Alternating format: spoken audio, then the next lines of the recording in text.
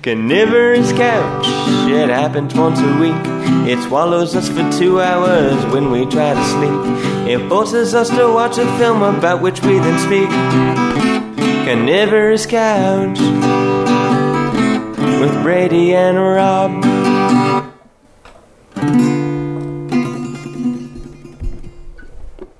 Pop our tops. Pop those tops. Hey everybody, and welcome to another episode of Carnivorous Couch, the podcast where we do a film a week from two film geeks. We're on our rhythm today. Are we? What do you think?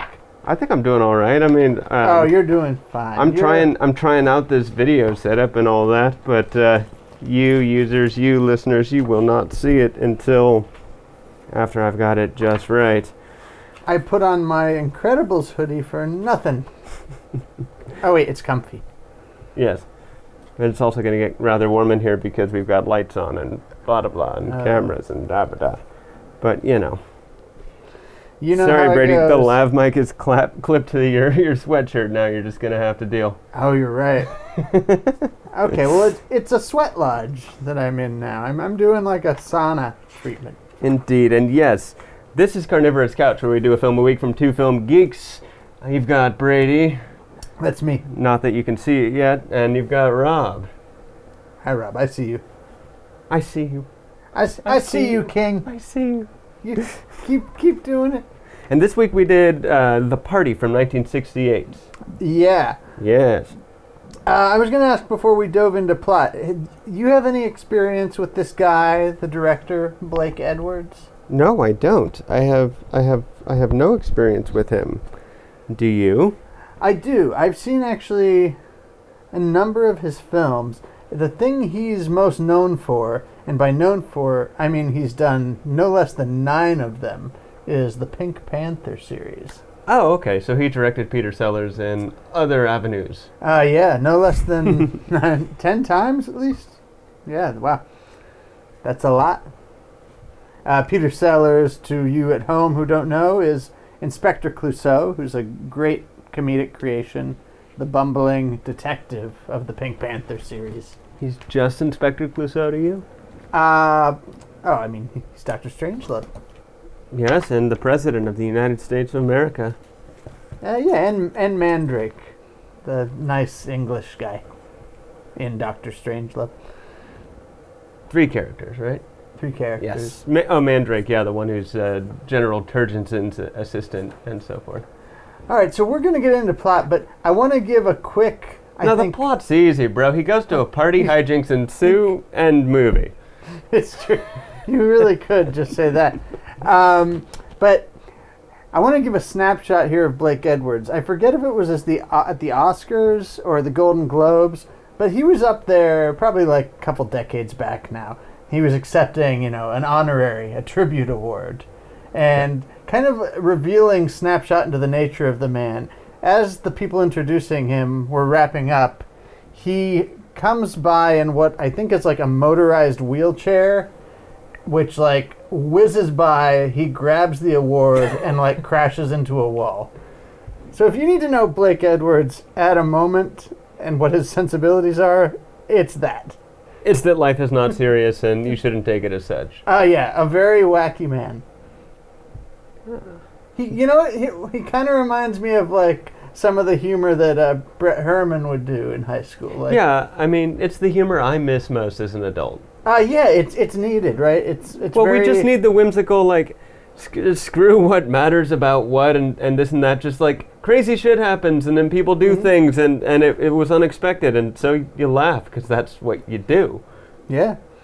He's like the Marx Brothers. I miss that. I miss when everything didn't have to be a statement on everything and sometimes things were just silly and goofy.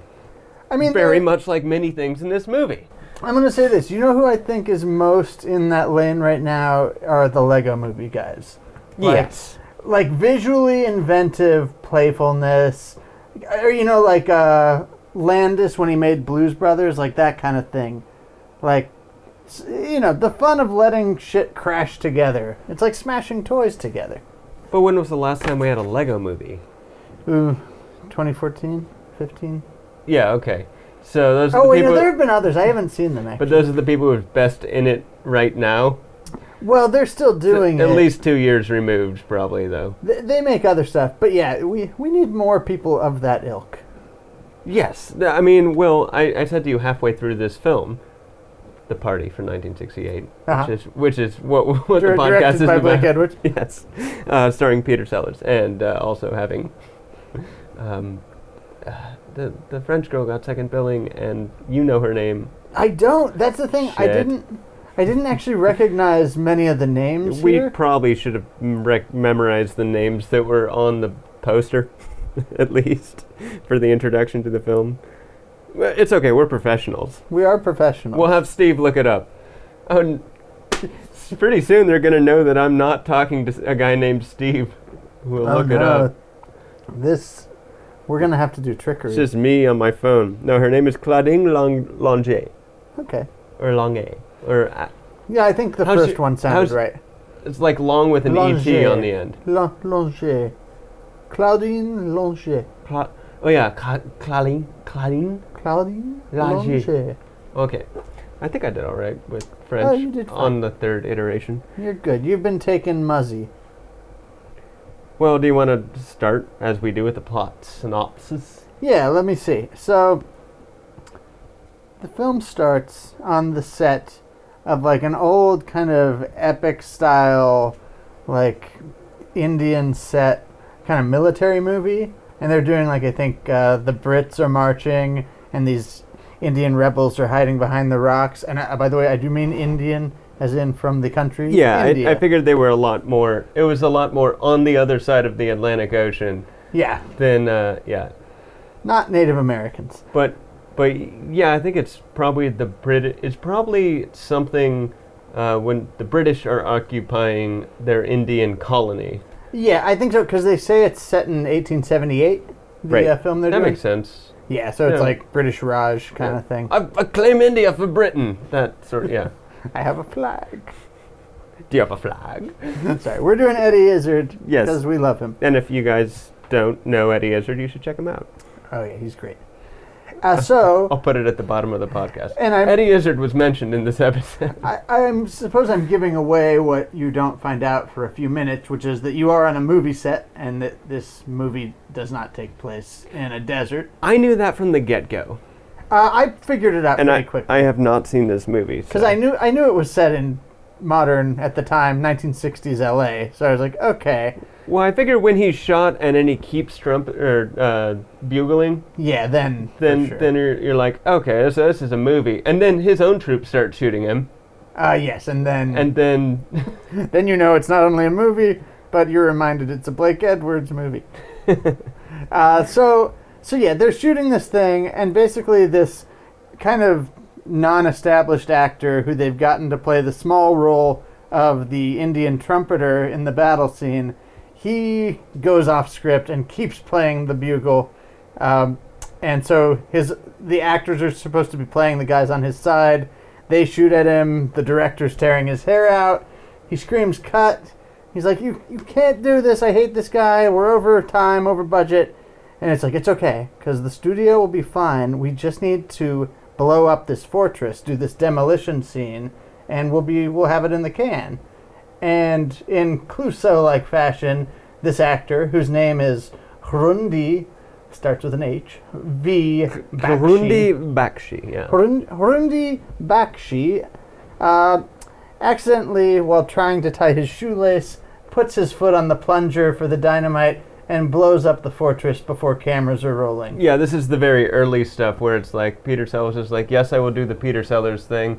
Like I'll do the joke 3 times and keep doing it so that it's funny. And then my sandal laces come off, so I'll put it on top of the TNT detonator, the old style, like you've got in friggin' cartoon. Little plunger. You pick it up. It's like 2 sticks. Well, I mean, I think you're pushing it down, and essentially you're just connecting 2 wires, but you have to go a long distance so that it's hard to do accidentally.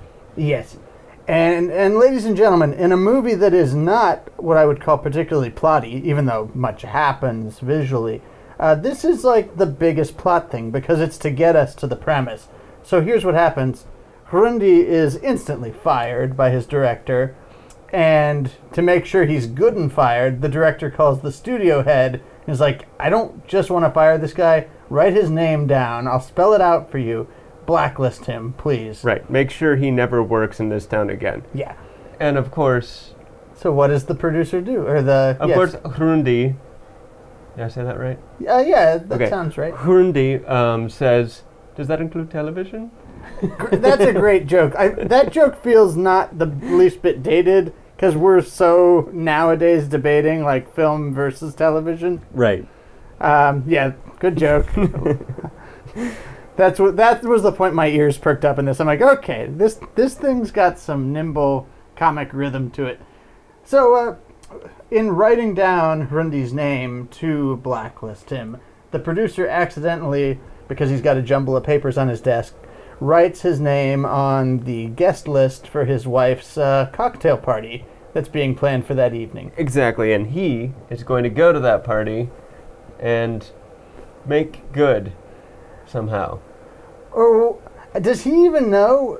I feel like he's just gets apprehensive from the get-go. He's just like, if I can make good at this party and everything's good at this party, then maybe I can, Yeah, that's true. It's like that classic Hollywood thing of like one good party, you can turn your reputation around. It's not stated that that's what he's doing, but you can tell by his trepidation and his fear and all that kind of stuff that I'm going to go to this. Like, you wouldn't go to the party of the person of the city who just fired you if you weren't trying to make amends and try to work it out. Yes. Yeah. And he's generally a very polite and nice person, if a bit clumsy. Yes. So he goes to the party. Now that was the legwork to get us to the party, and now we will speak barely of plot at all and only of beautiful set pieces. Yes, I managed to, at a certain point, just take down all the gags that Peter Sellers is involved in. Me too. It was very refreshing. I'm like, I'm not going to write like too much. I'm just going to be like, what would I call this if I were making the DVD title menu? I'm like, okay, this one is called, let's see, Waiter Drinks Scotch.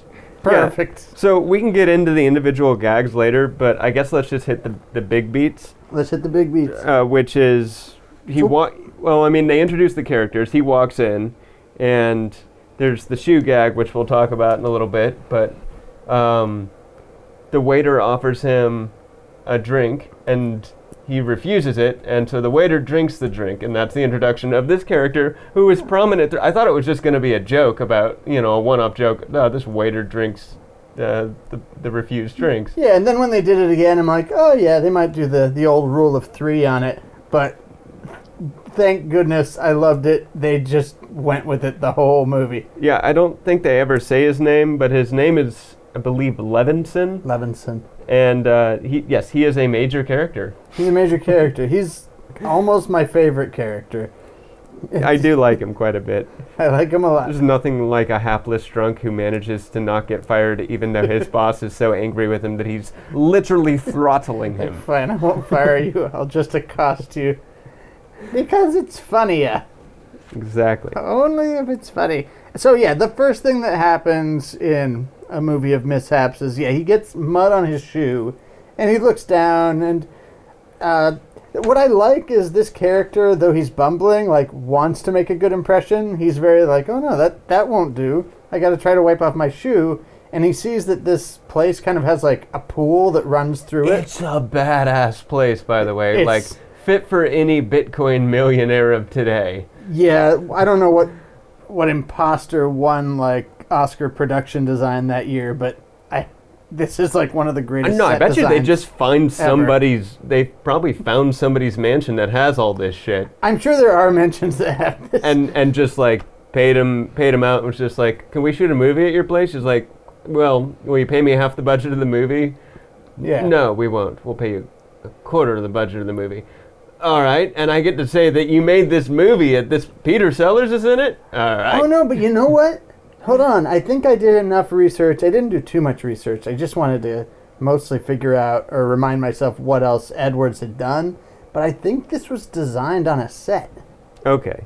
Well, there's exteriors, so obviously there's somebody's it had to be based on something. I don't know. We should have looked it up. Yeah, and I'll get I didn't into this think later. we were going to have this conversation. The director who I think Edwards is most inspired by was also famous for building large, like, very elaborate sets of buildings. So anyway, what happens, though, is he tries to just dip the shoe in the pool to wash it off. It comes off his foot and goes floating away into the house. Well, it floats underneath a thing. And then he runs to the other thing and he sees where that goes, and it goes down a little waterfall.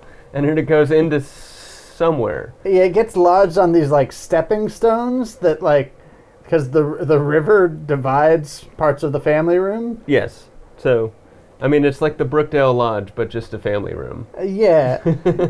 and he's trying to, like, grab it with a potted plant's branch. And I mean, that's great. He gets like a bamboo plant and like sticks it in the thing, but it of course flings it, and it goes into the kitchen and lands on the hors d'oeuvre platter. And then that's when the waiter comes up to him and says, "Would you like a drink?" And he's like, "No, I never touch this stuff." So the waiter drinks the drink, and then another waiter comes with the platter. And I love that they do this. It's perfect. It's like, if it's good for the joke, people just don't notice fucking crazy shit going on. It's the best. Yes, that is something that has gone by the wayside in comedy, which should just it should just be something that's plain as day for anybody to see, and but everyone else should just act as if it's not happening, because it's better that way. Yeah, that's what's funny. The shoe gag, it's the second waiter coming out that has the shoe on the hors d'oeuvre plate, and there's the first guy in front of him who's just like not noticed somehow. He's just like, oh, just walk well, no, the guy with the shoe on the hors d'oeuvre plate has not noticed that there's a shoe on the hors d'oeuvre plate. No one has noticed. And he offers him an hors d'oeuvre, and he says, "Well, I'm on a diet, but..." To hell with it. And takes the shoe. It's a good joke. It's great. Let's see. Keep it talking. Let's see. Well, then there's the whole thing where he's laughing to fit in. So he goes and here's the end of an anecdote, and they're all laughing. So he's like, okay, this is what Americans do. I mean, like, the basis of the film at this point, and we'll get into this later, is essentially that, I mean, it was written, Peter Sellers goes to a party, and he is a foreigner, and he doesn't know what's going on. Correct. It probably didn't even have to be that he was Indian. It didn't have to, like, that's just what worked with the film they were making and so forth and so on. But yeah. Essentially, he's supposed to be a good-hearted guy who, just based on not being from here and not understanding the gravitas of the situations that he's in, hilarity ensues. Yeah, it's using the outsider to kind of come at this, like, insular Hollywood society in the 60s. And yeah, I like that bit too, because this is what I'd call this DVD chapter, is the end of a joke. So yeah, he wanders into the end of a joke. That's he's like, oh, much more clever. I just wrote laughing to fit in. Like, you're all laughing. I don't know what the joke was, but it must be very wonderful to have you guys have this response to it. But then it has a good punchline, because when they leave, then he's like, I'll have to remember that one. So it's like he's going to remember just the end of the punchline to a joke he doesn't know, which seems like a gentle, like, Hollywood criticism, too, of how to survive in these parties and these, like, elbow rubbings. It's like, well, I have the end of a joke. Maybe I can tell someone if I need to make a connection. It's very silly and charming. Anyway. Yes, so laughing to fit in is the next thing, and then, he's laughing at the guy getting robbed, and the next one is Birdie Num Nums. Yeah. He's just walking around trying to be casual, and he comes upon a parrot in a giant cage for a single bird, by the way. Oh, it's big. It's big enough for a stripper. Yeah, it is. Like in a Scorpions video. He also meets a Western hero who he idolized, a cowboy actor, who shakes his hand and crushes it. Because he must. He's the American guy. And it's funny because he's the cowboy actor and he's dressed, with a giant belt buckle in this. But, like, everything about him is so flowery. Yeah. It's almost not manly anymore. It's almost like an Elvis kind of comparison, right? Yeah, it's very where flamboyant, like Elvis manliness. goes so over the top with the sparkling. The rhinestones. That it becomes like, all right, well, your manliness is kind of just become super decorative now. Oh, very. Yes. So there's that about the character. Yeah. He meets him. He's gonna, and then, like, he's playing with the kid's dart gun. Which I very much like that. Dart gun in the first act has to come back in the third. Yeah. Yeah, it does. It does. Very good, Rob. Yeah. And I like the line where he's like, I would have been disappointed if you didn't crush my hand. Yeah. I also like how he avoids that one. He fires the dart, it lands right on the guy's forehead, and he's just gone and like across, hanging out by the pool. So that the guy sees him far away and he just kind of waves from far away. Like, couldn't have been me. I'm way over here now. It'd be like nowadays, like if you were a big fan of The Rock, you'd be disappointed if he just gave you kind of a gentle handshake. Right. Like, no, live up to your reputation. And then he starts messing with the switches and relays that control all the movable bars and furniture and the fireplace. And that also comes back in the third act. And how. So he ends up knocking this telephone off, but then he runs to save the telephone, and then he's having this. There's a great physical comedy bit where he's having. It's the captain. This isn't the. This is the captain. The guy who's throwing the house is the movie producer. They call him the captain. Oh yeah. Okay. Yeah. There's also a congressman there, and I was getting them confused for a little bit. Yeah. But he's more or less just pissed off that he has to have this. He's having this party to appease his wife. Right. And that's his character, and he's just like, I don't know, somebody my mixed up wife. Yeah, that explains his ignorance. He's like, whatever, I've seen weirder people than that. Look, I understand. I'm married, I'm in Hollywood, we've got this house and all this money. My wife needs something to do, she has to have a dinner party. At least I get to invite my friends, and I got 4 guys to smoke cigars with for... I imagine this party only lasts about 4 hours, so it'll be fine. So the switch controls the retractable bar. It makes the fireplace flare up, and it causes... It makes the peeing boy fountain. Yeah, the peeing boy fountain. I've seen that fountain in the real fountain. Well, it's in Belgium. Oh, okay. And there are many imitations, because I've just seen them pissing boy. I've seen them in plop art in many a park. Yeah, it's very popular. Fallon Hansen, when she went over there. Oh wait, no, I got it for her. I forget, but anyway, they make lighters out of them. Which is not surprising. Foul off. She shall be mentioned. Fallon, I think I got Fallon a pissing boy lighter because I went there after I graduated high school. Yeah, there's 2 small boys all over the place. In fountains, it's the boy with his finger in the dike and the pissing boy. Pissing boy. Yes. Quite right. Have we canceled the pissing boy? No, he's just a little kid. He pisses everywhere. Okay, cool. Glad we can still have that one. Motion to replace the Calvin peeing on things bumper sticker with the pissing boy. Yes. Because it's much more classy. Much classier. Indeed. So then what happens is, yes, the bar disappears, and I really like the bit where he's got the telephone and he's putting the producer on the phone while also trying to grab all the drinks. And to what you said, where it's like, see, but this is taking it even further, because we've talked about already, like, characters to make it funny not realizing what's going on, like the waiters. But in this case, you also have the humor of, like, even when people do see what's going on, maybe they're just trying to be polite, so they're not being an asshole about it, because this guy has caused all these drinks to fall. He's putting the producer on the phone, this big Hollywood bigwig, and then after all the nonsense, when he's finally got the drinks and put the producer on the phone, the producer's just like, thank you. And it's like 2 minutes of shenanigans, and then the guy's just like, yeah, that'll be all. And then he goes back to the cowboy, and the cowboy crushes his hand again, and he's like, So he goes to put his hand in the ice bucket where they have put the caviar. Yeah. And now his hand gets covered with caviar. And then he finally meets the French actress, right? He does. As we said, she is played by Nicole... Lange. Sorry. Claudine Lange. Claudine Lange. I cannot do Lange. The only French name I could pronounce, I practiced because it was a friend at the Missouri Lounge Bar, Caroline.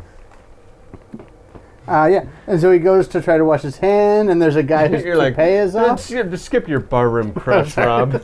Anyway, yeah, okay, go on. I guess he walks in on that, like, asshole, kind of rapey producer who's got the toupee, because then he walks in on him and he's like, oh, rearranging the toupee, which will later get knocked off by the kid's dart gun, right? Right, and that's the guy who is the producer who's brought the French actress with him, because she's got a screen test with him in the morning. Indeed. Well, I mean, she doesn't yet, and then the whole thing is he's going to have her play... Well, later in the film, she plays guitar for everybody and, like, impresses the colonel, and then now he can get approval for a screen test and this and that. Oh, right, yeah. Okay, that's what's going on. I was wondering what was up with your mic. Now, let me cut in here and say that, like, we're talking about all these plot points, but what I want to stress, and not save this until after we've described everything, is a lot of this isn't strictly plotty. It's there's something innovative to this sound design, because it's a lot of just like overlapping dialogue or snippets of things you kind of hear. It really is like being in a party, and you're just getting like little pieces of stuff because this guy is just like moving across the entire physical space of this party. Like, is basically what happens. Like, until the dinner scene, it's just him kind of moving from one section of this house to the other, meeting anyone who he happens to come across, walking across this river and the stepping stones and getting to the parrot cage. Well, yeah, him, we'll get in, we're going to do What's It All About, but I'll tease that him as an outsider is just sifting through all these various different groups. Which is what I would do at a party where I don't know anyone. It's like, well, I'll just check out the space, I guess. But most of them treat him with, general disdain until he meets, the Claudia Longenet's character, which is Michelle. Well, I don't know. There's also something like very non-judgy to everything. Like go on and talk a little bit. I'm going to fix your mic situation. Oh, sorry. Keep talking. So the cowboy is very pleasant to him. I think he has generally pleasant, if bemused, reactions from people. Yeah. Thank you. I had my mic wire under my arm. Yeah, I mean, eventually the cowboy's nice to him. Once he tells him he's a fan. That's true, because at first it's like, oh, I'm trying to flirt with this girl playing pool, and you're kind of horning in. Even though, even then, it's that politeness thing where he's just not saying anything. It's like, oh, this guy's still talking to me? He's kind of creeping. He's like up in my space. But yeah, okay. but then he tells him he's a fan, and that's a statement as well, which is like, people aren't really going to know why you're here and not be interested, but if you give them a reason, and one that they like, then, they'll be perfectly cordial to you. Yes, how to survive at a party by being a pleasant person. Indeed. I'm sorry, where were we in the plot synopsis and this and that? So he's just met the French actress. He has caviar on his hand, which he needs to wash off. And one of the reviews I was reading said something that the next time I watch this I want to pay attention to, which is that essentially because he shakes hands with the guy before he can wash his hand, the caviar makes its way across the party via handshake and actually gets back to him, so he ends up with caviar on his hand again, which is like very inventive. And someone makes a comment, like someone's like, well, who was that guy? And someone gives a good description of this character, which is like, he's a nice man with a completely unpronounceable name. Yes. I believe that was the Michelle character who says that. Oh, wait, who's Michelle? The French one? Yeah. Oh, she says it. Okay. So during all these things, like, he gets mud on his shoe, and maybe he'd like to wipe it off in the bathroom. Yeah. But he can't get to the bathroom at that point. And then he gets caviar in his hand, and it's smelly, and maybe he'd like to go wash his hands in the bathroom, but he can't get to the bathroom at that point. And there are many times where he'd like to go to the bathroom, but it's always occupied. And by the time he does get to the bathroom to wash the caviar from his hand, the caviar that he put onto some other guy's hand has made its way back to him. Yeah, it's just escalating shenanigans. I was just teasing the fact that he hasn't gotten to the bathroom this entire time. Does he never go? I not until the end. Oh. Or not until the set piece where he finally makes it to a bathroom. Oh, okay. The whole thing is that he can never get in there. Yeah, good party joke. So then, it's time for dinner. We should finally have dinner. And the problem is, because his name wasn't on the guest list, there isn't actually a seat for him. No, they didn't plan on having this. I mean, first of all, he didn't have a date. Everybody else came as a couple. Yeah. Including somebody who we haven't mentioned yet. This one older guy, who's probably a movie exec, and his wife who keeps drinking too much. Oh, yeah. And she's delirious and thought there was something in her martini. Yeah, even though it's empty. Even though it's empty, yes. Yes, you're correct. And then, so they have to seat him basically on like a tiny bench that is so low that his chin is level with the tablecloth, pretty much. Yes. And he's very confused by this strawberry soup, which I would be too. I've never had strawberry soup. And also, I will say about that it has the interesting thing of putting him in a position where he's almost kneeling, or sitting on the floor, and him. The whole idea that like he's the foreigner and he's beneath them. There's that symbolism, but there's also just like, well, he's from India, where they it's 1968 after all the Beatles have gone to India. True. Right. So, but there's that kind of imagery almost. Also, his chair is eyeline with the the lady who's drinking too much and boobs right there. And so, in this scene, I believe this is where the like inventive sound design thing I was talking about, they really are like, no, like we mean it, because we don't get a lot of discernible conversation around the table. It's mostly used for atmosphere, because this is when my favorite extended comedic gag in the movie, the drunken waiter, comes back. Yes. And so you're just hearing bits of like of conversation, and this drunken waiter is confusedly making his way around the table. He's giving salad to people with his hands. I don't know. Maybe you can describe it in more granular detail. I don't think it needs to be granular. I think it's summed up in the excellent shot that we see multiple times, which is every time he goes around the table and does something and delivers whatever, he screws it all up, like he puts a wine thing through the lady's hair, and he's like pouring the wine through her hair, and he just kind of brushes the hair out of the way and pours it through her hair. Yeah. He's got the cork in his mouth that he smells it, and he's doing the snifter, like, smell test, yes, it's okay. And like, he smells it to see if it's okay. You're supposed to hand it to the person who get the first pour. And then every time he goes back in the kitchen, his boss, who's the head of the catering crew, is getting ever more frustrated and pissed off with him, to the point where essentially, it's just when you lean forward, Brady, you tug the wire. Oh, yeah. I'll figure out a solution for that at some point. Go on. Eventually, we have this great shot, which is him sitting next to the lady of the thing and the swinging door to the kitchen behind him. So good. And so, whenever the drunken waiter goes back, you get this door swings open.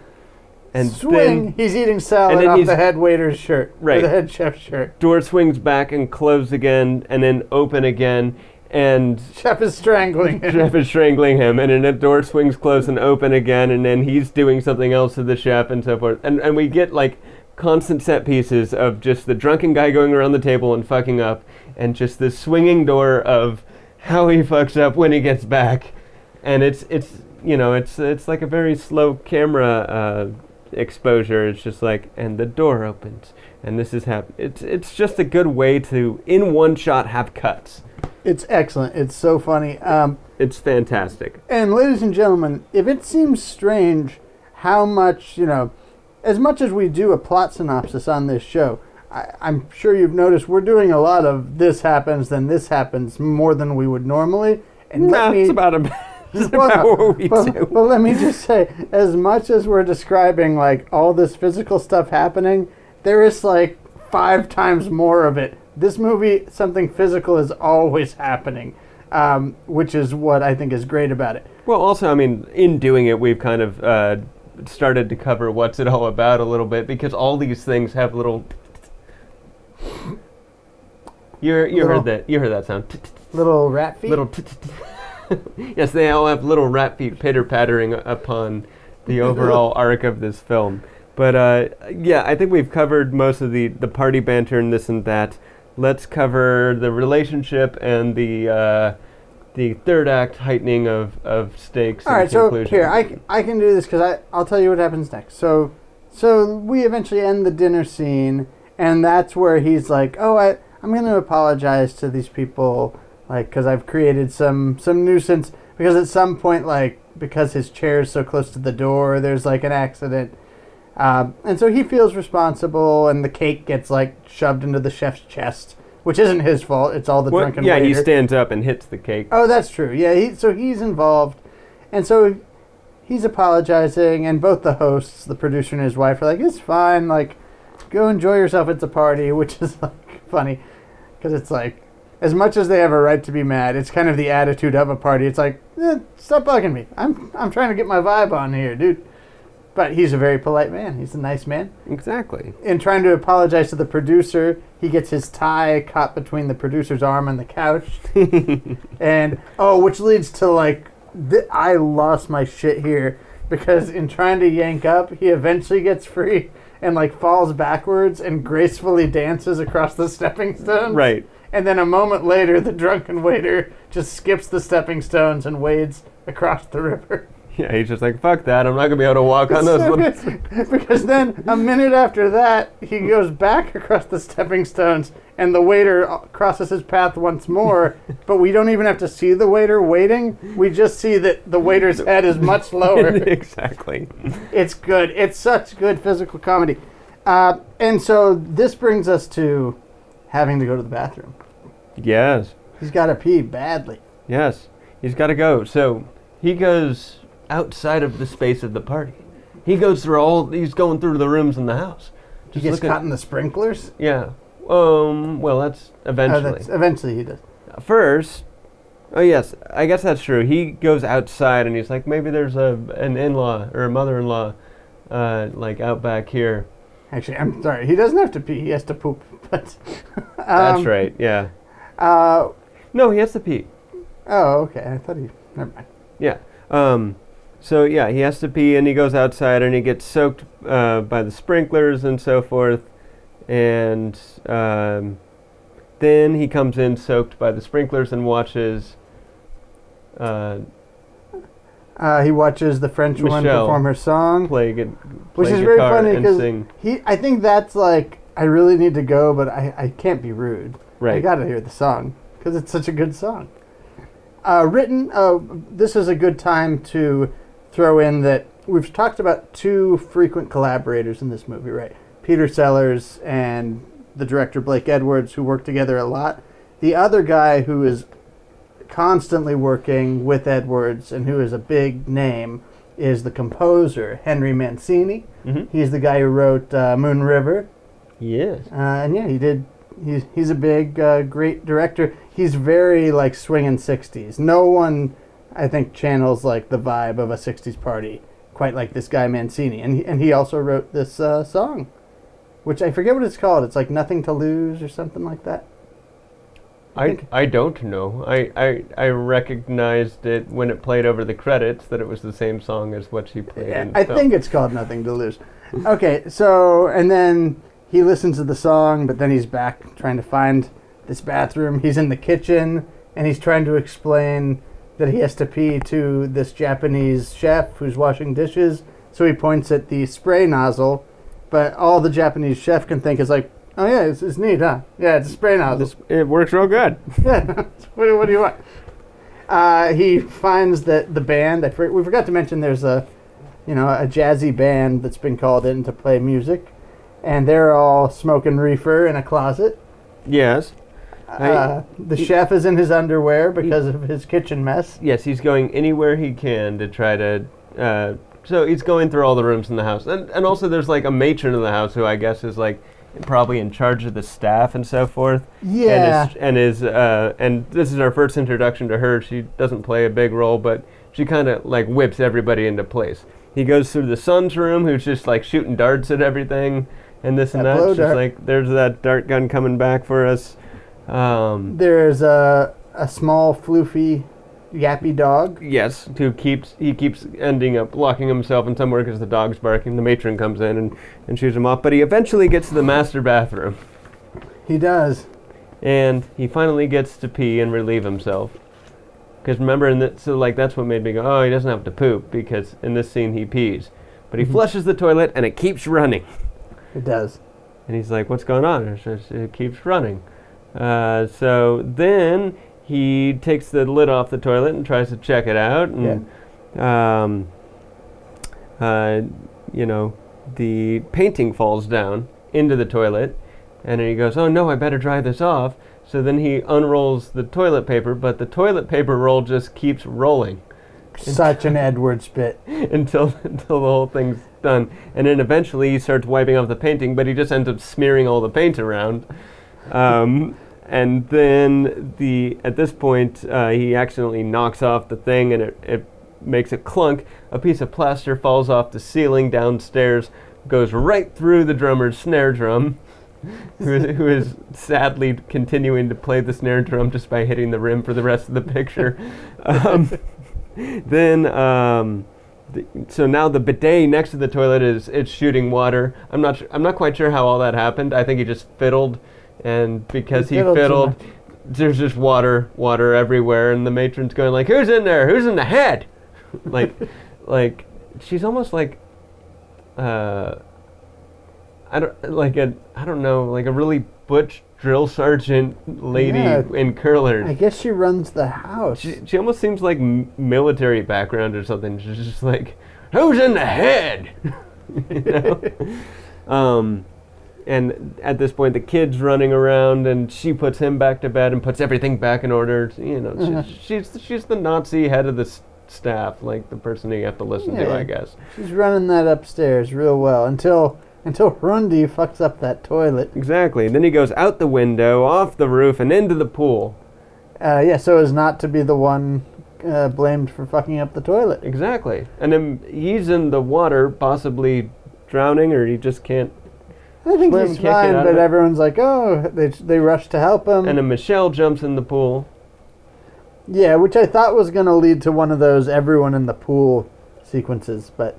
No, there's not one of those in this movie. There's just a lot of people. Okay. Well, there's most I figured we'd just get to that part later. Yeah. I was not trying to bury the lead. I was trying to bury the lead. So the cowboy and the French woman help him to get out, and his clothes are dripping wet, and he's finally convinced to do the thing that he's avoided doing throughout this movie, believe it or not, which is to drink. With all the insanity Well, no, they force happening. it down his throat. Yeah, they force him. Yeah. They pour a bunch of whiskey in him. And so you kind of get this sequence where he's behaving like an excited little 5-year-old, and the cowboy is trying to get him into dry clothing. He's like, no, you can't take my pants off. I'm having fun.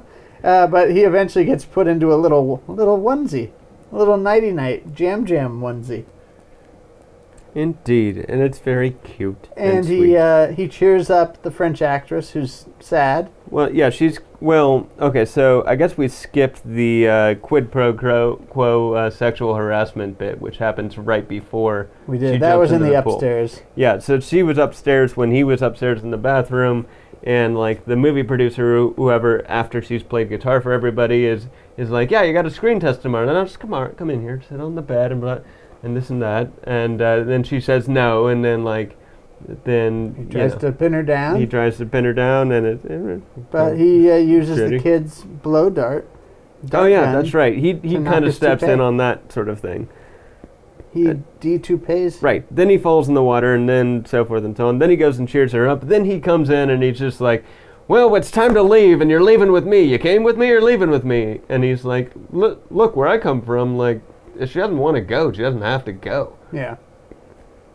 So, I mean, that's again like the sort of the outsider is imposing, the morals of wherever they're from on going like, no, look, you don't do things like that. I don't give a shit what the status quo is here. Like, no, if she doesn't want to go, she wants to stay, so she decides to stay. All the time this guy's been trying to figure out who this guy is. Yes. And he's like, I know you.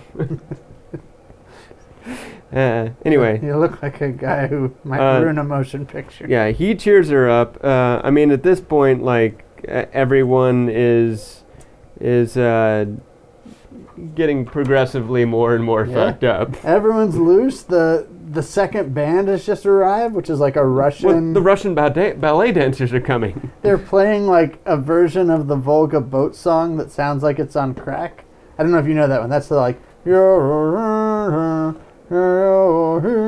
But this one's like... But it's all very jovial. Yeah. A waiter takes a shot again. Go, Brady, go. It's just anarchy and sped up Russian music and dancing.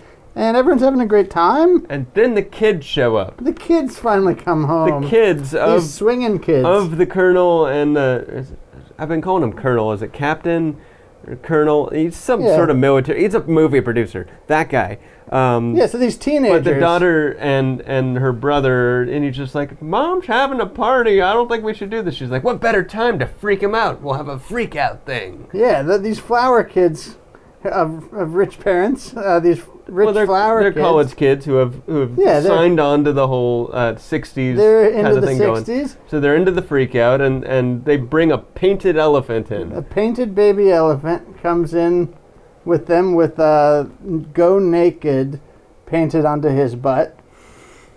And the world is flat, painted onto his face. Yeah, and Socrates is wrong or something on one side. So we're going to get into how, like, the one thing that might have, like, fixed the one obvious problem with this great movie is the brown face. This is the one moment where the script at least tries to proffer an argument of why they wanted an Indian character, which is, he's like, wait, this is, like, disrespectful. Like, these are sacred animals in my culture. Like, you can't just... And like, well, you paint on elephants, right? It's like, yeah, but you've painted, like, slogans and shit. You've got, like, the earth is flat painted on them. Like, you got to wash this elephant off. Right. So they wash the elephant off. They give him a big bath. In the pool. You know what happens, though, in wacky movies where you use a lot of soap. Too much soap. Everything is covered in suds. Possibly exacerbated by a flooding toilet somewhere. The jazz band guy's still playing his broken snare drum. And a house that has a river running through it, for fuck's sake. People, what did you think would happen? Yes.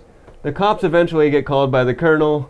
The wife who's throwing the party has a nervous breakdown and gets put in a straitjacket and wheeled out of there. The band, though, one of my favorite visuals is just like the bubbles encroaching on them slowly. Yeah, and they're just still playing. Like, whatever. The drummer especially just looks sad and matter of fact, like, I'm paid to play this drum.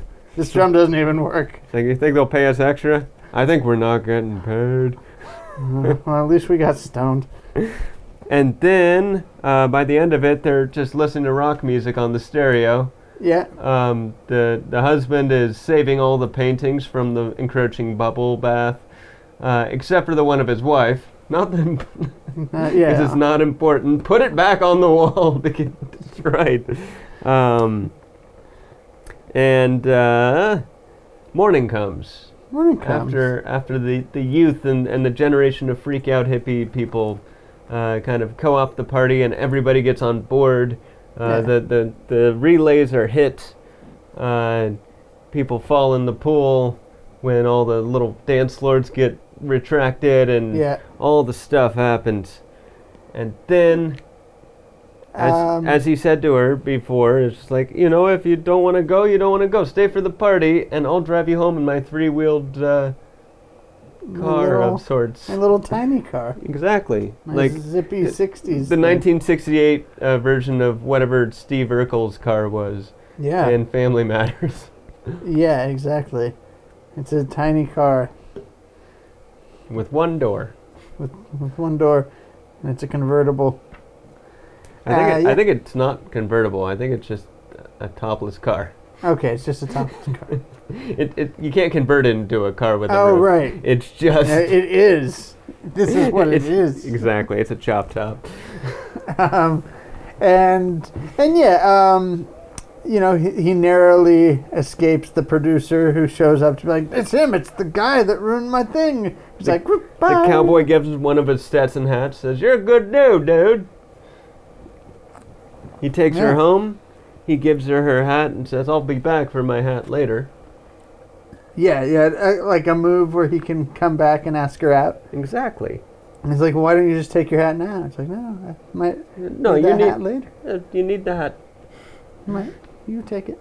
And he drives off down the road. That's it. Indeed. So, I guess the next thing we do, we did a great job, Brady. We wrapped up that in record time. Only 52 minutes for that plot synopsis. Only 52 minutes to plot synopsize a 98-minute movie. A bunch of that was probably just us trying to figure out the audio beforehand. Yeah, and we did a little bit of prelude.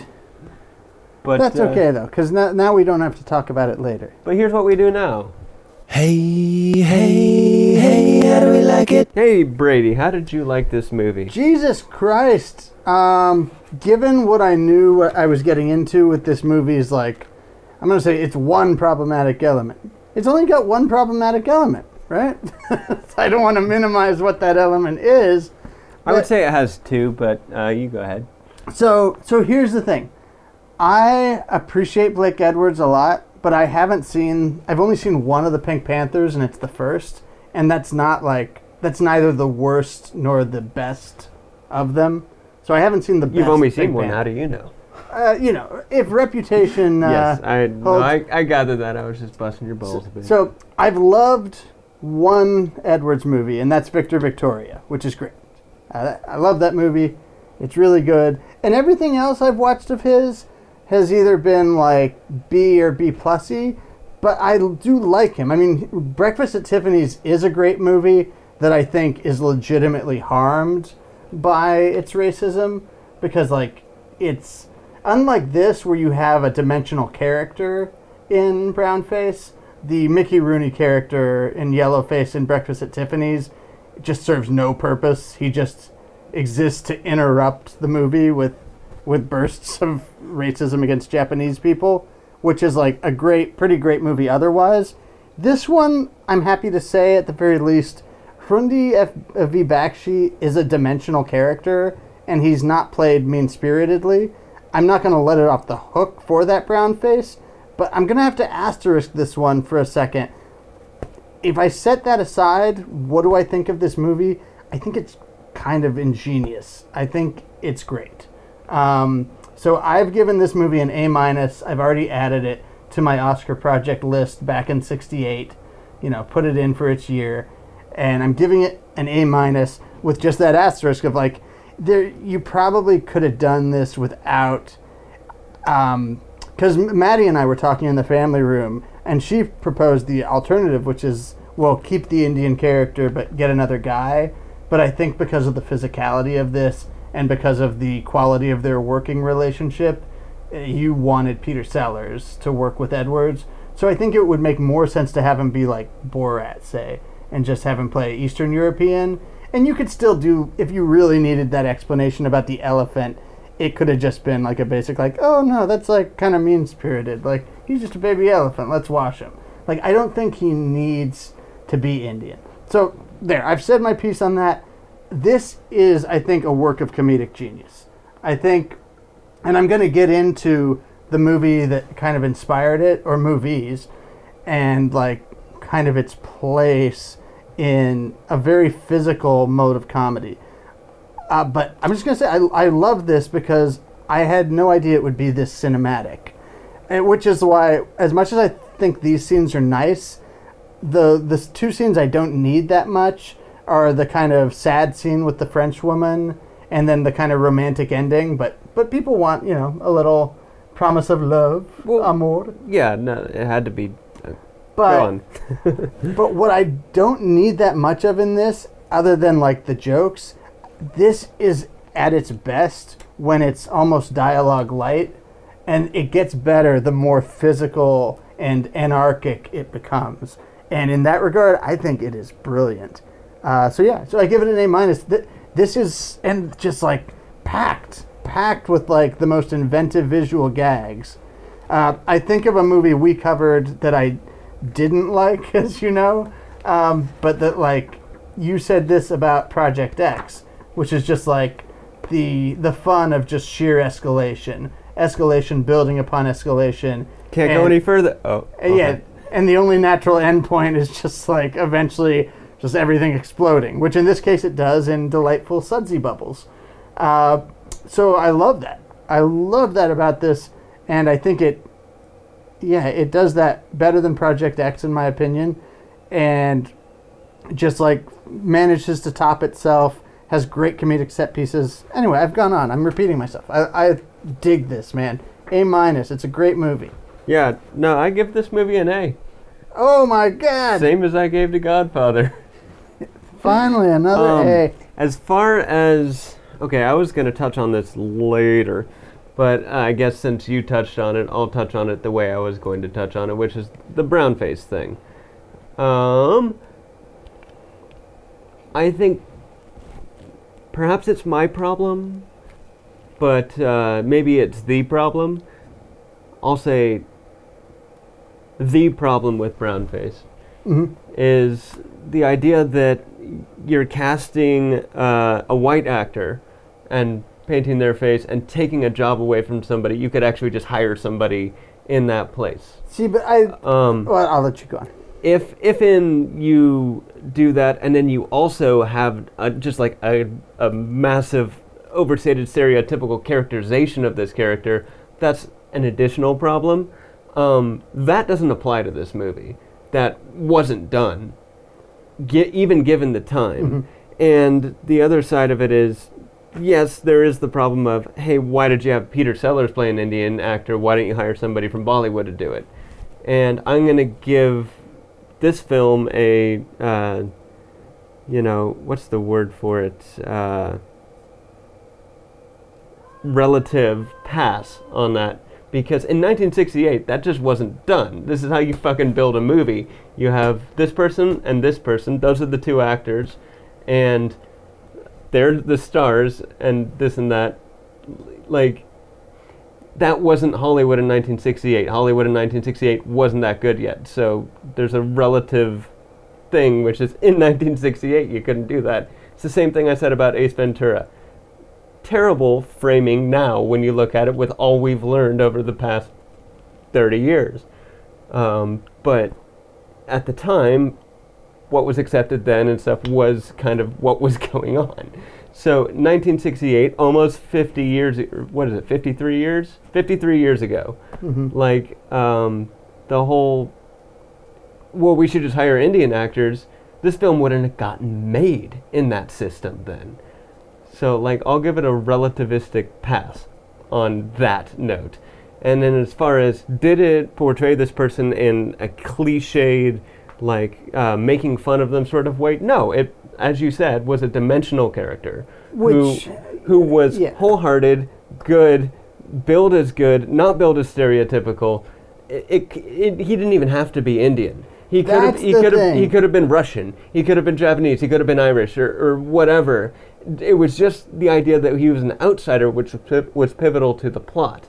Now, I do think that they picked Indian for a particular reason, because it was 1968. Peter Sellers had very strong ties with the Beatles. He was very good friends with Ringo and George Harrison. And the whole idea when they were writing it was just like, oh, we could turn this whole thing into a bit about what's going on now, and this and that. So India worked better than anything else, and really the whole conceit and conception of, oh, okay, well, we shouldn't do Peter Sellers then, and we should hire somebody from India, that was out the window in Hollywood in 1968. Yeah, I hear you. I think you need Sellers. I continue to insist that this guy didn't need to be Indian, but here's what I think. I think you can at least I do not give this a pass, but you can look at the circumstances of what makes brownface bad. Now, I think that's the reason yours got demerits from A to A minus, and mine was just a straight A. Sure. I think, certainly ameliorated by the fact that, strangely, especially strangely, given what I was thinking I would see before I entered into this, I think this is the most recognizable human being Peter Sellers ever played. I don't think Peter Sellers' gift was a kind of actorly subtlety.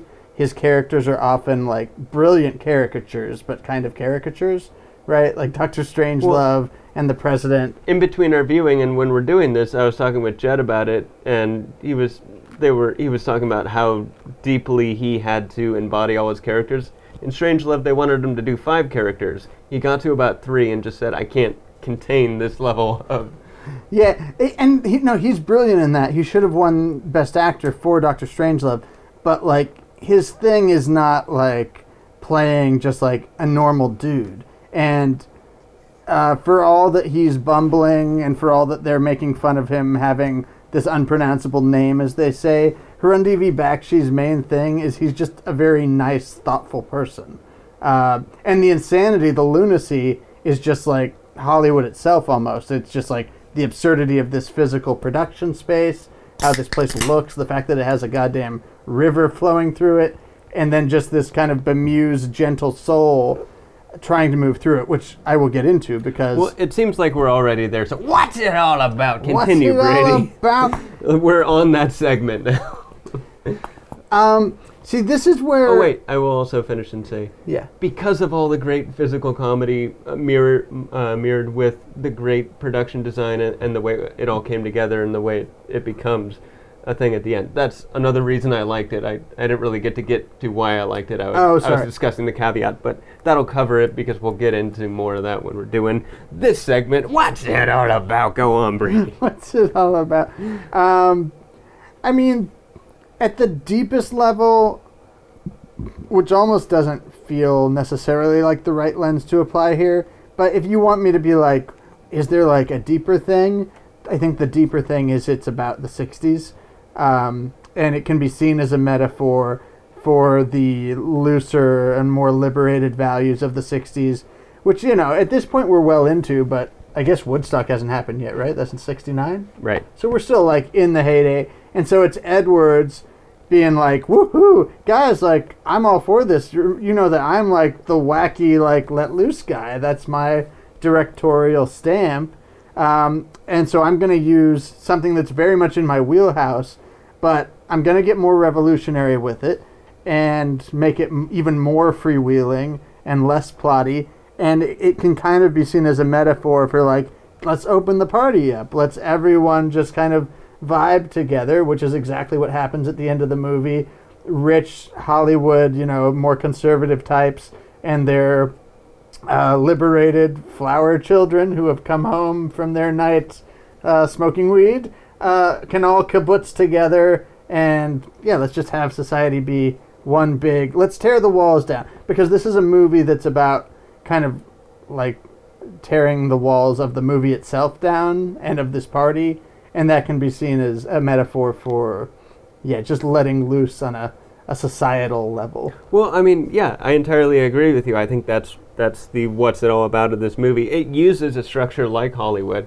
It enters with a film about India in 1968 and colonialism and this and that. Oh, but that's all a Hollywood facade, and this person isn't fitting into the structure of what the person in charge, the director, is outlandish about, and blah, blah, blah. Somehow he gets invited into the back scenes, the inner circle. And just, again, him being himself, him being an outside influence, creates chaos. Just, he's not even doing anything. He's just walking around trying to fit in. And that creates chaos. And then that chaos is escalated by something that's even completely out of his control. Has nothing to do with anything that he's doing, nothing to do with his bumbling or anything. It's just the cultural revolution that's going on in society at the time comes home to roost to these people. And, there's even a congressman there. Mm-hmm. They're using Hollywood as this structure that is an old world, and the bad movie producer who's trying to do the quid pro quo sexual harassment. Like, you're gonna get that screen test tomorrow. Now sit down here on the bed. Yeah. This thing, so forth and so on. I mean, unfortunately, as we know, the 60s happening didn't destroy any of that. No. But that was the cultural idea at the time, is that we are going to. And so, like, this film bringing in all of that and creating this Dadaistic fantasy bubble bath by the end of it, where everybody who's involved, whether they were part of the establishment or whether they were the youth who came in from the outside world, ends up destroying this house, all the art, all the everything. Also, kind of just the guy's disdain towards the party that his wife has to throw in the first place, and the fact that he doesn't want to take her painting off the wall shows how much of a sham all of the posturing and trying to put forth this stuff was in the first place. Right. So yes, I think that's exactly what it's all about. It is. It is about that, yes. But I mean, yeah, you've got all these confluences of the 60s, the India, French Girl, rock and roll, freak out, all those things. This was a prescient, is that the word for happening right now in the time? Sure, prescient more means like you're predicting the future, right? But I'd say timely. Yeah, timely, that's the word I'm looking for. Yeah. Like, this was commentating on what was happening when it came out. And it's interesting because that movement was moving so fast between 66 and, as you said, Woodstock came later, and in the 70s was an after Altamont. But like, to just plop right in the middle of it, I mean, it probably took 2 years to produce and make this movie. Yeah, and in that sense it's doing something that I love, which is, and I don't like to pigeonhole directors, like a director can always, their next project, go and do something radically different, and many great directors have multiple modes, like take Martin Scorsese, because I've always bristled at this thing where it's like, so he's about like masculinity and mob. It's like, sure, but then you're ignoring the fact that he's also got this private thing about religion, and sometimes that's what he's looking into. So directors can look into different things, but I love when a director like is at the peak of their voice. Like what is, when we look at the whole of their work, what is this director about? And in the case of Edwards, he's not a deep director usually. What he's about is what we already talked about: whiz-bang, lunatic, Looney Tunes-ass fun. Just like the walls popping off. My favorite scene in Breakfast at Tiffany's, which is kind of this melancholic romance, is a party. It's just Edwards shooting a party because he's great at it. And, there's insanity going on, and at one point someone accidentally lights someone's wig on fire or something, or like lights their cigarette on someone's burning wig. Just like, that's what he was good at. But in this case, I do think you're right. He's found a deeper application for what he was always about. But this is like using that to really plug into something that's very poignant in a way, but always funny. Because at the end of it, the only reason I didn't want to get like too theme heavy is this movie is to be experienced for its physical pleasures. Because it is goddamn funny, and everything is just about using this physical space. Like the stepping stones and the waiter wading through the river. Just like the way he basically touches every part of this house. Like, yeah. That was the concern, is like, he's got to go everywhere. Like, well, I mean, yeah, again, that speaks to my point of the outside influence that's kind of shining the light on this crumbling facade of this thing. It's like, no, it's every facet of your life. There's this young boy who just wants to play and shoot his dart gun and blah, blah, blah. And, he's got a part to play too. There's this matron woman who wants to kind of like shut down and keep order in the house, but she doesn't even have control. She doesn't even know who blew up that toilet, and she can't get into the head. Yeah, she is the only one who can control that dog, though. That's true. The only one the dog will listen to. And the dog, I don't know, like if we were to draw a symbolism onto a terrier, would be the canines. You've got one, I've got one. They like habit. They like things staying the same. They don't like changes. Oh. So perhaps this barking dog barking at this foreign person coming in to touch every room of the house and eventually leave it just not rot out of destruction from what he did, just these are the ideas I put forth, but rot out of the progeny that you created who went off to college and came back with the elephant. It's like, listen, I'm a dog and you can't understand me anyway.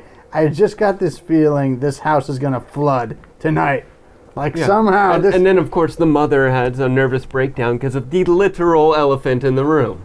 You can think I'm just a yappy conspiracy theorist, but I have a premonition this fucking house will be filled with bubbles by the end of the evening.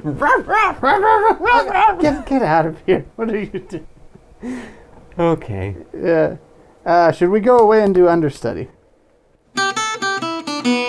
We're so sorry we couldn't get the actors to do the scene from this screenplay, but we've got 2 understudies, and to be honest, they're probably more famous anyway. So try to guess the actors, try to guess the movies.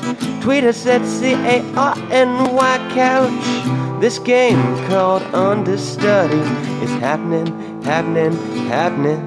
right now. So, you're the one who's been sending me those articles from your school newspaper. I'm the one who's been doing some stuff for a local underground paper, too. What are you, like the star of your school? They hate me. You'll meet them all again on their long journey to the middle. Well, your writing is damn good. It's just a shame that you missed out on rock and roll. I did? Oh yeah, it's over. Over. You got here just in time for the death rattle, the last gasp, the last grope. Well, at least I'm here for that. What do you type on? Smith Corona Galaxis Deluxe. You like the new Lou Reed? The early stuff, their new stuff. He's trying to be Bowie. He should be himself. I'm not a big Lou fan. Yes, but if Bowie's doing Lou and Lou's doing Bowie, Lou's still doing Lou. If you like Lou. Take drugs? No. Smart kid. I used to do speed and sometimes NyQuil and stay up all night writing and writing. Like 25 pages of dribble about, the Guess Who or Coltrane. Just to write, with the music blasting. Me too. The writing part. Well, all right. It's been nice to meet you. I'll see you around. Keep sending me your stuff. Okay. See you. I can't stand here all day talking to my many fans. So anyway, you're from San Diego, and that's good. Because once you go to LA, you're going to have friends like crazy, but they'll be fake friends. They're going to try to corrupt you. The publicists, the bands. You have an honest face. They're going to tell you everything, but you cannot make friends with the rock stars. Cannot make friends with the rock stars. That's what's important. If you're a rock journalist, first, you will never get paid much, but you will get free records from the record company, and they'll buy you drinks. You'll meet girls. They'll try to fly you places for free, offer you drugs. I know. It sounds great, but they're not your friends. These are people who want to write sanctimonious stories about the genius of the rock star, and they will ruin rock and roll and strangle everything we love about it. They're trying to buy respectability for a form that is gloriously and righteously dumb. And you're smart enough to know that. And the day it ceases to be dumb, that's the day it ceases to be real. Right? And then it will just become an industry of cool. Industry of cool, Cat. And that's what they want. And it's happening right now. I'm telling you, you're coming along at a very dangerous time for rock and roll. The war is over. They won. 99% of what passes for rock and roll now, silence is much more compelling. It's over. I think you should turn around and go back and be a lawyer or something. But I can see from your face that you won't. I can pay you $35. Give me 1,000 words on Black Sabbath. Huh. An assignment. Yeah. And you should build your reputation on being honest and unmerciful. Honest, eh? Unmerciful? And if you get into a jam, call me.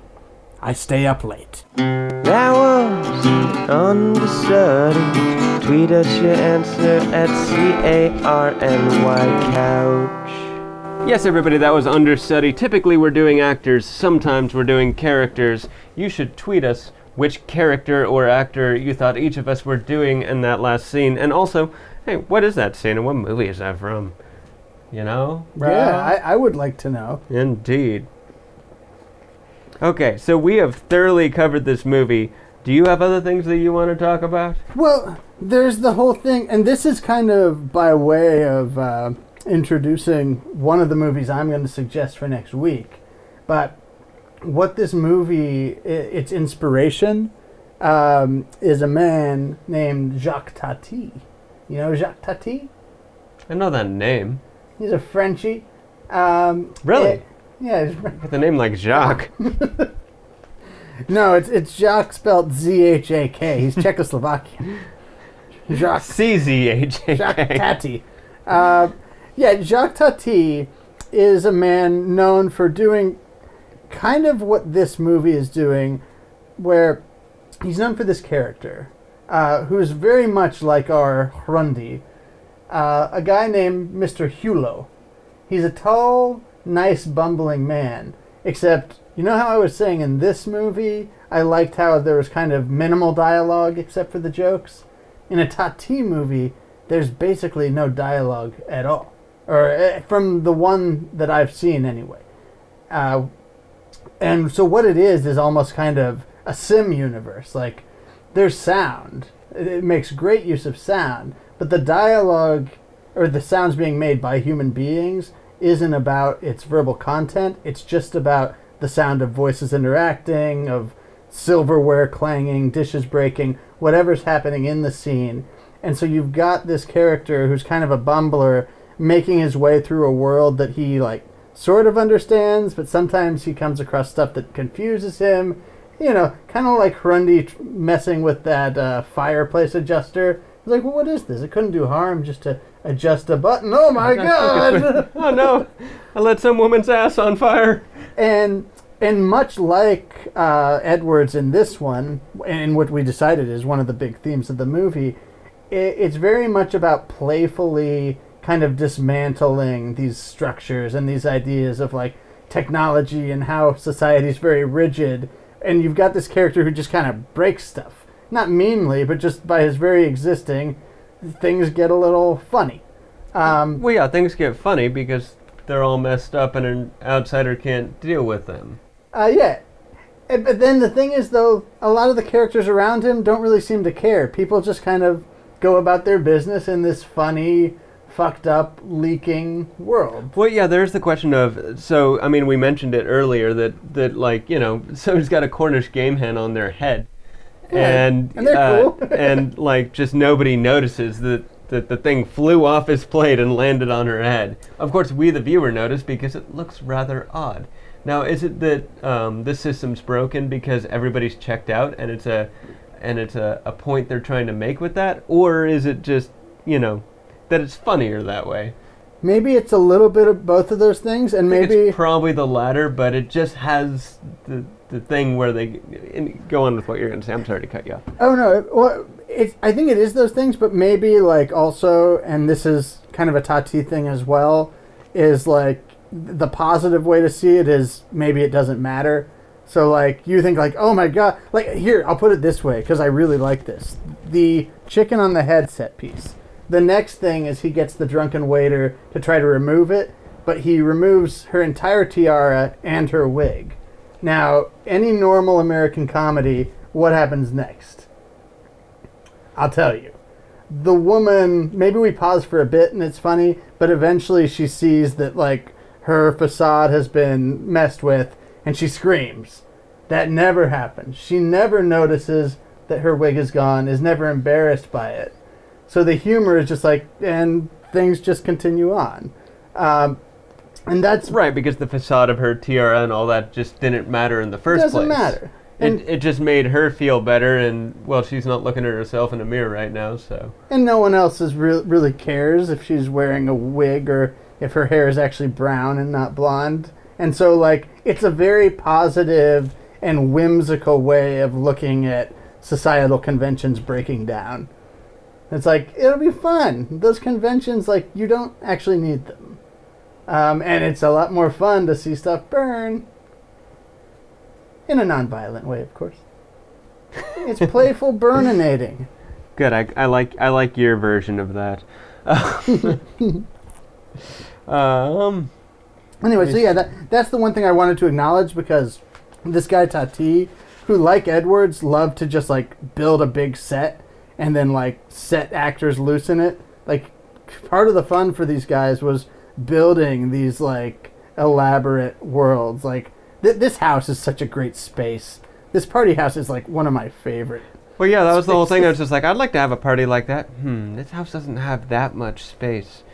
There need to be able to be little pockets of people. And in fact, that living room's probably bigger than like my most favorite bars where people can have that sort of conversation. Yeah.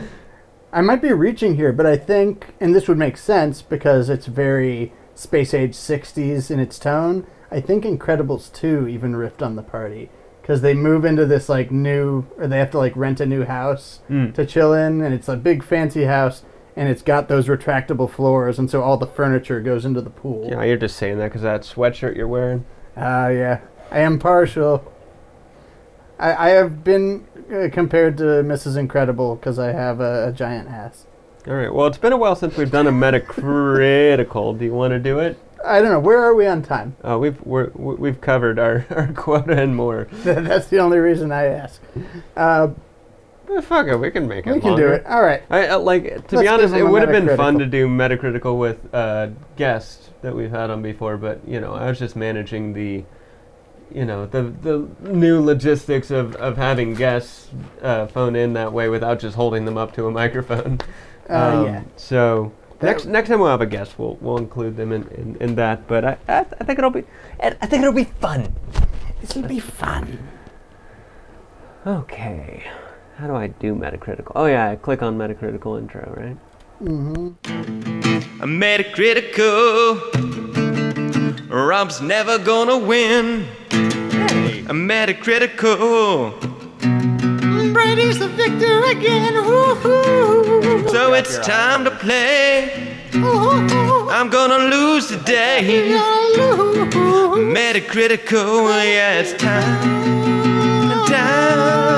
to play. Oh yes, Metacritical, where we try to guess the Metacritic score of 5 films. 5 films. And then we total the scores, and the person with the lowest number, I'll guess, and then it'll be like, Rob, you were off by 5, and Brady will guess, and it'll be like, I was off by 1, and then we'll do that 5 times, and then the lowest score wins, right? Yeah. All right, I'm going to go to metacritic.com/search. That looks like metacritic.com. All right, Brady, why don't you pick the first movie? All right, I'm going to try one. You got pen and paper for keeping score? I'll need you to do that this time. Yeah, pen. Okay, let's try a Blake Edwards. And here's what I'm going to have you do, because this is a title that's very generic in a way. I'm going to have you, when I do this, type in Blake Edwards and go to the person. And hopefully, because it's one of his most famous films, it's listed. And if not, I'll come up with another movie. So the movie I'm going to do is 10. Famous for that shot of like Bo Derek running slow motion on a beach. It's kind of like a Randy comedy about a guy who's older. Does she have cornrows? She does. Oh, yes. Okay. I know what you're talking about. It's about an old English dude lusting after a young woman. With cornrows. With cornrows. Yes. Wouldn't work without the cornrows. You got to have some cultural appropriation, or else you gotta just can't do it right. Yes, indeed. Okay, so you want to take the first guess on what 10, what its score is? Is it named 10? I haven't seen it. So, is it named 10 because she's a 10? Yes. Yeah. What year? Ooh. It's like late 70s, early 80s. Interesting. Dudley Moore. I don't know if you know him. He's like a short little British actor. He's kind of like a British Billy Crystal. All right. He's very winky. I'm going to think of what I think it should be, and I'm going to subtract 20 and add 8. So, 7. That seems high. I'm going to subtract 20 and add 6. So, thingamabobber. 68. 68, okay. Now, I think the general public likes this movie more than I did because I found it good but squicky. But if I had to say, I'm going to go like kind of down the middle with a 75. Just good enough to be like, hey, it's all right. Okay, it's there's good. not too much of a spread there. Okay, so should I type in 10 or should I type in Blake Edwards? Blake Edwards. Because 10 will give you like 10 Right. things I hate about you and how to lose a guy in 10 days and 10 ways to 10 your 10.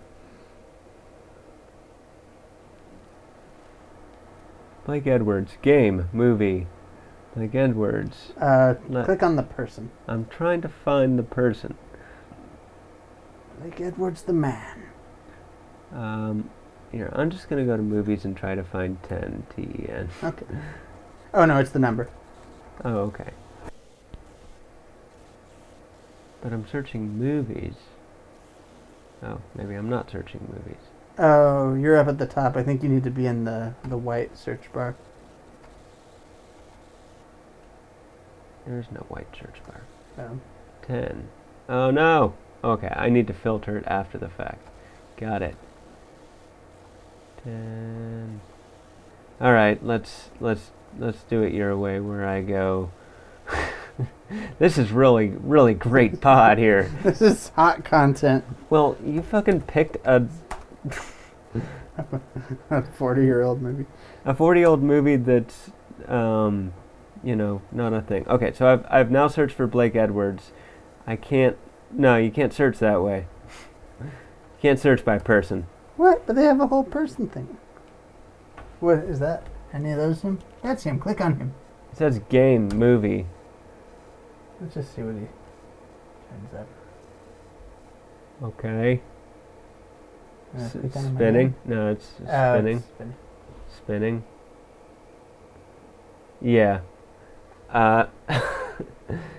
Blake Edwards. Okay, here we go. Got it. Come on, fucking Jesus Christ. There it is. 10, 68. What? Really? Yes, I hit it dead on. I'm at negative Wow. 5 out the gate. Okay, I like this. Subtract 20, add 6. Damn. Okay. All right. Do you want me to tell you who else is in that movie? Maybe you can. No, I was thinking Bo Derek makes me think of someone on the beach in a bathing suit. Yeah. All right, I'm going to go with The Little Mermaid. Oh, yeah, yeah. She is, her beach is made of scale, or her swimsuit is made of scales. Yes. And then she's naked. All right, what do you think The Little Mermaid is, Brady? Little Mermaid, I think it's very highly regarded. I'm going to go with an 83. All right, well, Little Mermaid I would say is a 92, so I'm going to go with 72 plus 6, 78. 78. That seems low. That feels low, but also Metacritic is historically low. Yeah. So, I got to get that bullseye, man. Little Mermaid. Did I spell mermaid wrong? What's going on here? There's just a lot of littles. Little Mermaid, 88. Woo-wee. I had a feeling What'd I you should have say? gone You higher. said 70. I said 83. You said 83. I said 78. Yeah. Okay, so I just lost my 5-point lead, and now we're even. Or not even, because your 5-point lead doesn't account for my being 7 off last time. I think you're ahead by 7. No, you were just off by 7 more than I was. So here's what you got. You got a 5, 10 minus 5. Oh, I see. I see what you're saying. And I've got That a 5-point 12. lead was a 0 plus. Yeah, you're ahead by 5 7. plus, yeah, exactly. I'm off whatever. I'm up whatever you're off. All right, Brady, your turn. Your turn. I got a Ooh, good let's thing see. going here. Let's see. Should I? Because I like the newfangled Metacritic that's adding old movies, so it's kind of fun. So here's who's in Little Mermaid, playing the role of Scuttle, is like old-timey actor. Is it? Wait, no. Look at. Does it have Fatty Arbuckle? Do I have that right? Fatty Arbuckle was long dead by the time Little Mermaid. Never mind. Who is it that? Tell me who's in this. Do I have to? Who plays Scuttle? Just be like, who plays Scuttle? And if it tells me the new movie stuff, I'm gonna shit. Well, now we've got dead air. No. Don't you have a fucking It's phone? not dead air because I'm gonna shit. Well, keep talking. Okay. You're gonna shit? Well, if they give me remake cast instead of OG cast, I might. In the bathroom. Good. Keep it in the bathroom. Don't pee on the couch because it doesn't want to eat shit. It wants us to eat shit. God, I gotta figure out what Scuttle is. Oh, well, what he is a seabird that... Buddy Hackett. That's who you're thinking of. Wait, okay. But Buddy Hackett's the right person anyway, right? Buddy Hackett, wasn't he a band leader? No. Anyway, I don't care if this is right or wrong. I'm going with The Music Man, which I think has Buddy Hackett in it. All right. The Music Man. The Music Man. It's my turn to guess first. It is. What year is that? 78? I think it's like 60, late 60s maybe. Oh, shit. I'm Mid to way late off. 60s. Oh, Music Man, not Sound of Music, which Not is Sound of also Music. late 60s. Yes. Brady, when we started this, I was the person who'd been to film school and knew things and stuff, and you've continued educating yourself, and I started working outside of my passion, so I know fucking nothing anymore. Late 60s, Music Man. That's not Fiddler on the Roof. No, that's There Were Birds on the Hill and blah, blah, blah, blah. So now I'm distracted by the preview for Little Mermaid. Oh God. All right, Naked Ariel, go away. Rob's trying to think. Stop looking at your feet, Quentin Tarantino.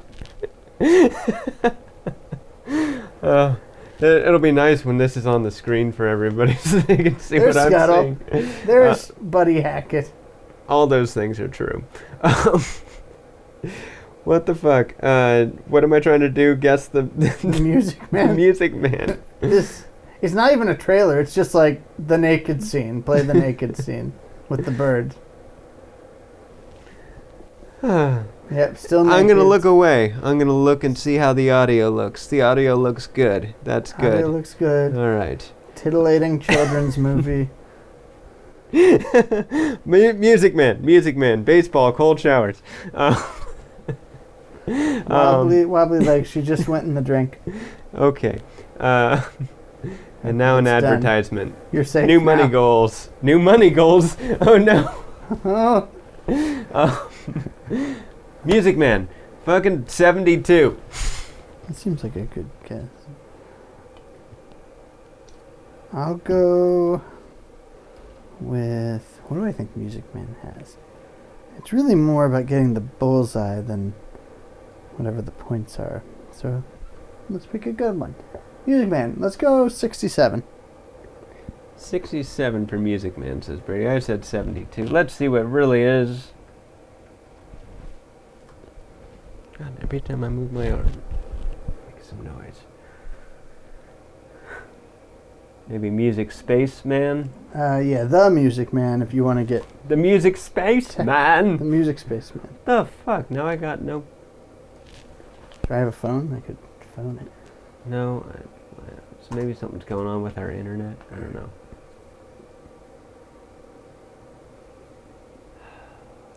Mervies. It's not in there. Well, it's very old. Yes. All right. So pick another one, Brady. Okay. I'm not distracted by naked mermaids anymore. That's good, man. I'm proud of you. Yeah. Come out the other end. That's like looking at Instagram suggestions. It's like, too young! Yes. Too young! Mermaid. Okay. All right. I happen to know through the podcast I listen to, because I can't work with the actors in this. Like, I could do Rene Auberjonois, but he hasn't been in that much that I know. And the stuff that I know he's in, I know the scores for, so that won't work. So let's go with the directors of Little Mermaid. Okay. And I know they also... You can just pick anything, you know. I know. I try to stay topical. Like an ointment. This was going to be just a quick little one-off. It was going to be a quick. And now it's a 2-hour podcast. So I'm going to go with the movie Hercules, which directed by the same team. Hercules. All right. That's from like 2000? 98. Yeah, okay. Maybe 98. Hercules. No, I think it's 97. I think it might have competed. 63. Okay, 63. I did all my math in my head that time. Damn it, that's a good guess. I'm going to go with a 59. All right. Hercules. You're not supposed to guess so well. 74. Oh, Jesus. I didn't know it got that good of reviews. That's all right. I picked up... is that the right Hercules? Yeah, there he is. He's all cartoony. Yeah, picked up 8 points on you on that then. You did, or you picked up 4 points. I'm going to go with Dark City. Ooh. Sam Raimi. Hold on, let me... Yeah, and also just because we were talking about Jennifer Connelly smashing mirrors and standing on piers last night. Oh, shit. This pen is getting all Here's bleedy. another one. Oh, it's getting bleedy. Okay. Okay. Wait, do you want a ballpoint? No, it's fine. I think it'll work itself out. Just write bigger. Okay. So, Hercules. So, what are you going to do? Dark City. Oh, yeah, Dark City. And I go first? Yes. I picked the movie. 72. 72. All right. Is this the third or the fourth? The third? I thought there was only one. Oh, third it's the or fourth movie. It's the fourth movie. Okay. So, 72, Brady says, Dark City, minus 20, 74. Okay. I think you're going to win this one. You think so? Yeah. In fact, I'm ready for it. I'm ready for the sweet release of death. It's been a while. 68. What'd you say? 72. What'd I say? 74. All right. So 2 points on me there. Yeah, I'm really good. Okay. Let's see. Let me do some math before we hit the last round. Okay, 19. So I'm at 1, and you are at... But you can pick the last movie. I can. Now, I don't know who's in Dark City, so that's going to be tricky. Okay, so I'll have to go with the director. Wait, no, I don't even know the director. Jennifer Connelly and a bunch of bald people. I'm sorry, I'm dumb. It's not Sam Raimi. Sam Raimi made Dark Man. Yes. Which I think is a movie you told me about back in the day. No, I don't think so. Oh, no, you told me about the one with the Wayans brother. Which one was that? He was also Requiem a man. for a Dream? No, it was like something man. Was that Marlon? Who was in... I thought it was a Wayans. But no, who was Wayans in Requiem for a Dream? He was Jared Leto's friend. He ends up in jail. Oh, okay. Yeah. We'll talk off air about what the hell you're talking about, because I know what you're trying to say. Yeah. Like Marlon Wayans has a dramatic role. It's like Flash Man, Blank Man. I don't think it was any of those. Go ahead, pick a movie. He's a man's man. Okay. Jennifer Connelly. What's the one with her and Matthew Broderick in the supermarket overnight? I don't know Target overnight? I don't know that one. I'm gonna go... Oh, fine. Let me die on this putrid hill. A Beautiful Mind. Ooh, A Beautiful Mind. Smash that mirror. Smash that water glass. I got a guess. Smash it. On A Beautiful Mind. What year was that? It was like 99? 2001. Some bitch. Oh yeah, that makes sense. 99 and 2001 were like the same long year for me. Best Picture winner beat Lord of the Rings and In the Bedroom and Moulin Rouge, if you're into Moulin Rouge. All right, 92 minus 20 plus 6, 78. 78. Okay. And I'm going to go with a... All right, look, 78. Got to look at these point differentials. Okay, I'm going to go with a 68. 68. Oh, you only pick up 10 points. I think I'm up on you more than that. You're up on me by 9. Oh, I see. You did your math correctly. 72. Shit, you did it. That's the end of Metacritical. What are the final scores, Brady? Hold on, let's see. 72. Read them out nice and slow. Okay. This is in a sultry voice. Okay. I would say take it off while you're doing that, but that'll fuck up the mic, so... I'm happy to do that if it's what you want. I mean, you can take off your then pants. No one will hear me. And it would be fine. Da, da, da, da, da, da. My score is a 35. Yours is a 28. Damn, those are both lows. Read in the news. Hey, we already have a song. I don't know why I'm singing it. Yeah, I'm gonna record that for, for Rob just won the game. I'm Metacritical. In your face, Brady. In my face, verily. Verily, verily, verily. All right, it's that time of the show when the show is over and it's time to pick up. But rebirth. The next. It's time to propose a new movie. Yeah. It's exciting. Keeps going up. Oh, it's you. Oh. Sitting on the damn thing again. Just every podcast must end, but we end every podcast with the promise of a new beginning. And what will that beginning be? It comes down to a weird Toyncast game we play.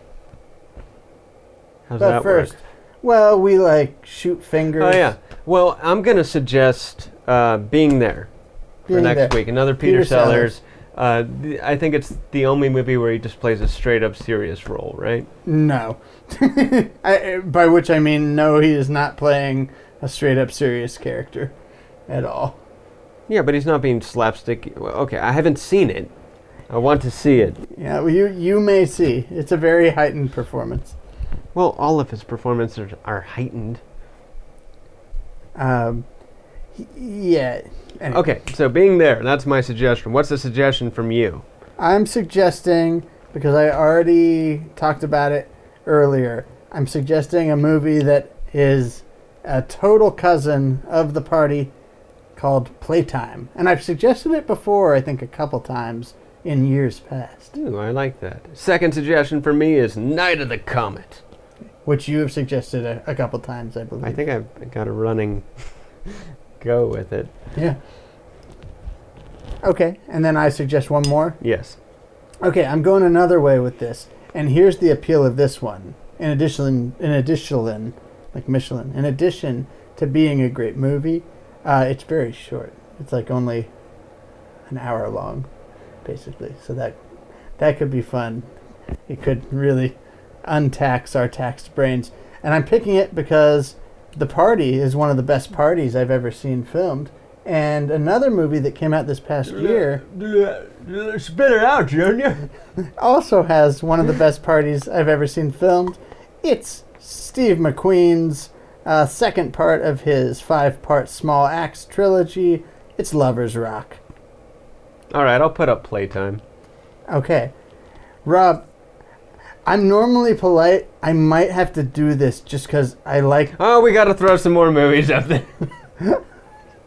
No, okay, fine. I'm doing Lovers Rock because I want something that builds off of The Party. God damn it, I should have put up Being There then.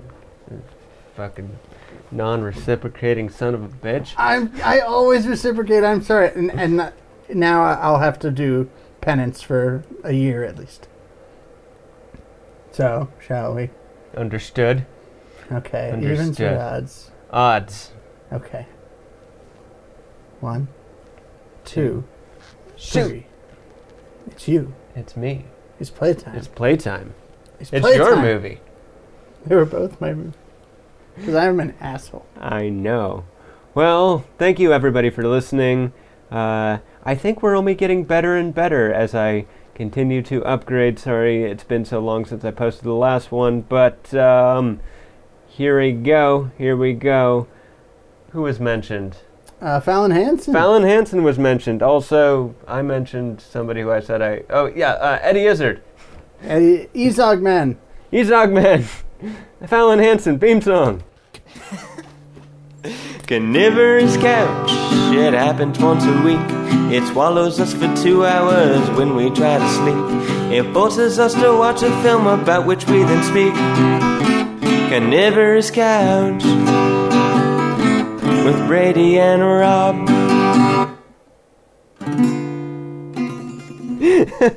Music Man, baseball, cold showers.